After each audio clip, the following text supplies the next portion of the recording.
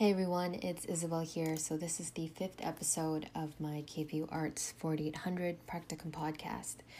So this week's episode, I'm going to be talking about the Practicum project.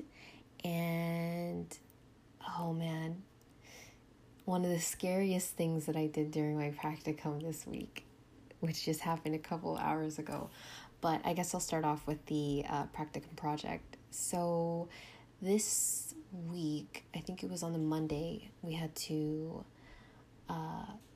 upload our project report and give a summary on how we're doing with planning the project that we have. And prior to the progress report, I'm going to be honest, maybe the first 2 weeks, I had no idea what to do for my project. I wasn't sure on what kind of online digital artifact I could create, what kind of, work I could put into delivering an online project. But as the weeks went on, I kind of finally figured what to do, and one of the interns at the place I was working really helped me out in trying to flesh out the project that I'm going for.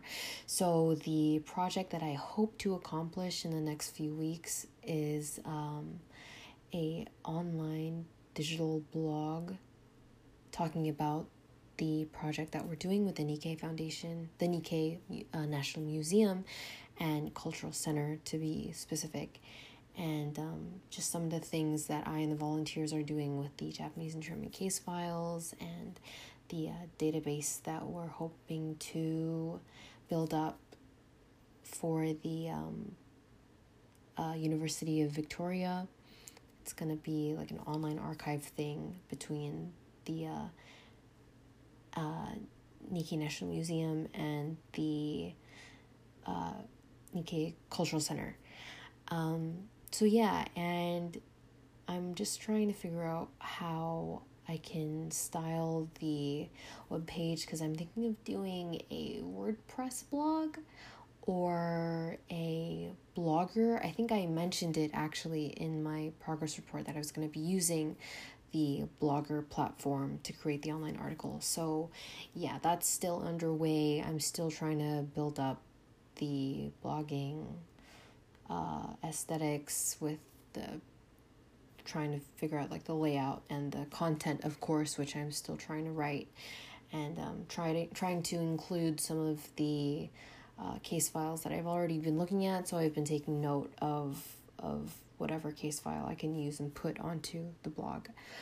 So yeah, the project is going okay. I'm getting a lot of help from Lisa, who's the collections manager at the museum, and Lindsay, who is the intern and in charge of communication and head of the volunteers that are working on the case files right now. So yeah, everything for now seems pretty settled. All I need to do now is just get it all together and continue working on building up the online article on the blogger website. But yeah, the second thing that I wanted to bring up, I guess, is something that really scared me today. One of the things that I knew was going to happen sooner or later, and it did, and I was shocked and super scared. But the thing that happened today was during my practicum, I think around a couple of hours ago right now, it's 9:44 p.m.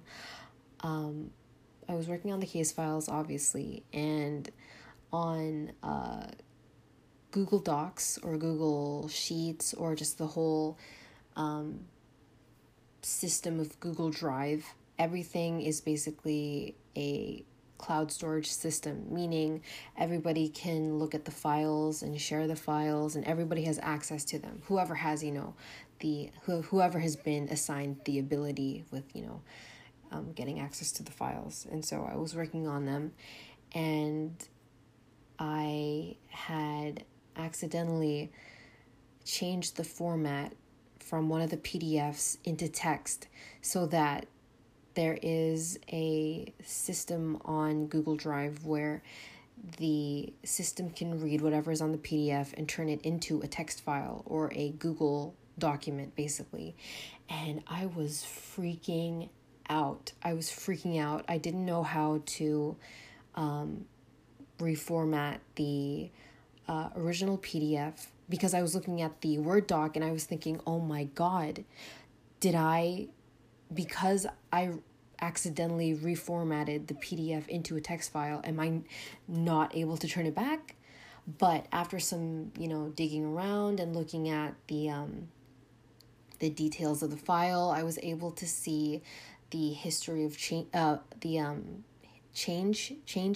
history of changes that were made to the file, like the different reformatting and stuff like that. So I was able to click that, and lo and behold, the PDF file was still in there. I was able to download it, and I had told Lindsay, the intern that I was working, what happened. I gave her screenshots as to the things that I did to fix it, and so I gave screenshots of a before and after of what the files in the Google Drive looked like. And, I was able to return the original file back into a PDF, and I stored it and I uploaded it back into the case file Google Drive database. So everything is fine. And she was like, everybody makes mistakes. We all will make mistakes, so it's totally fine. And she was able to access the file.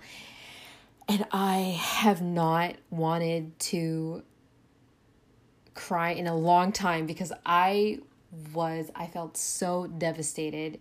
If something I did happened to corrupt one of the files and make it inaccessible to all of the volunteers that were working on those files to, not only input that into the database that we're building, but would have lost a lot of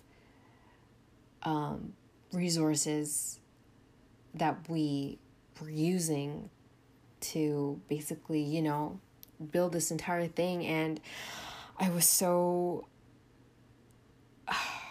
happy that I got everything working together again. And yeah, Lindsay had told me, great problem solving skills, but honestly, after that whole thing happened, I wish I didn't need to have any problem solving skills, because I didn't want to have a problem to deal with in the first place. But I guess it's just like it's just part of working. It's just part of the job. Like, people are going to make mistakes, and thankfully nothing big or nothing irreversible happened that made me mess up the files. The files are still there. The files are still good. I'm so happy that I didn't lose the files from reforming it back into a doc and a Word doc, and everything is fine. Everything is still there. But oh my God, that was such a nerve-wracking moment. I was freaking out so much. My face was blank looking at my computer screen, and I had no idea what to do, because oh God, it was crazy. But yeah, like I said before, I'm super glad that I got everything put together again, and that I did develop some problem solving skills here, using whatever knowledge I have with Google Docs and